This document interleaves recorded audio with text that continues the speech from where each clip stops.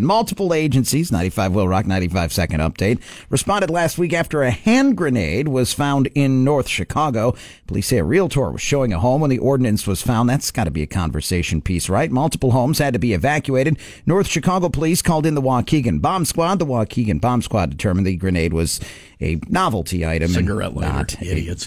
And over here we have the great room, which has a Sun score of 98. We've got an eat-in kitchen. There's a beautiful dining room. You notice the chandelier in the entryway. There is a partially finished basement. We've got a 2.5-car garage, 5 bedrooms. There are 4 bathrooms, one of them with an in-suite jacuzzi tub. And look, new carpet throughout, and there's hardwood flooring here and laminate in the kitchen. And over here, this may explode.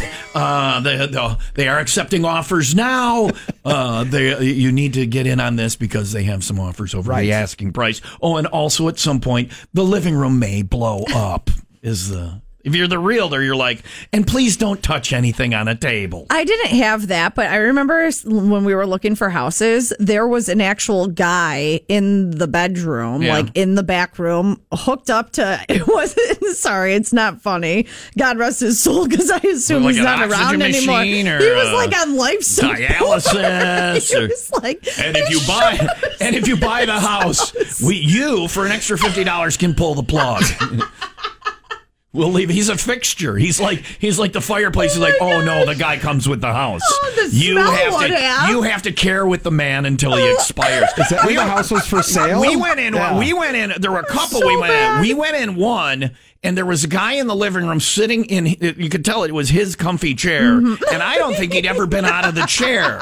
He was molded into the chair. Oh, no. And the lady who lived there was a pizza pan on the floor, not a food dish or anything like that. She got a box of 9 Lives cat food out. Oh, and just dumped it on the pizza pan. And when she did, I didn't see a single cat until she did that.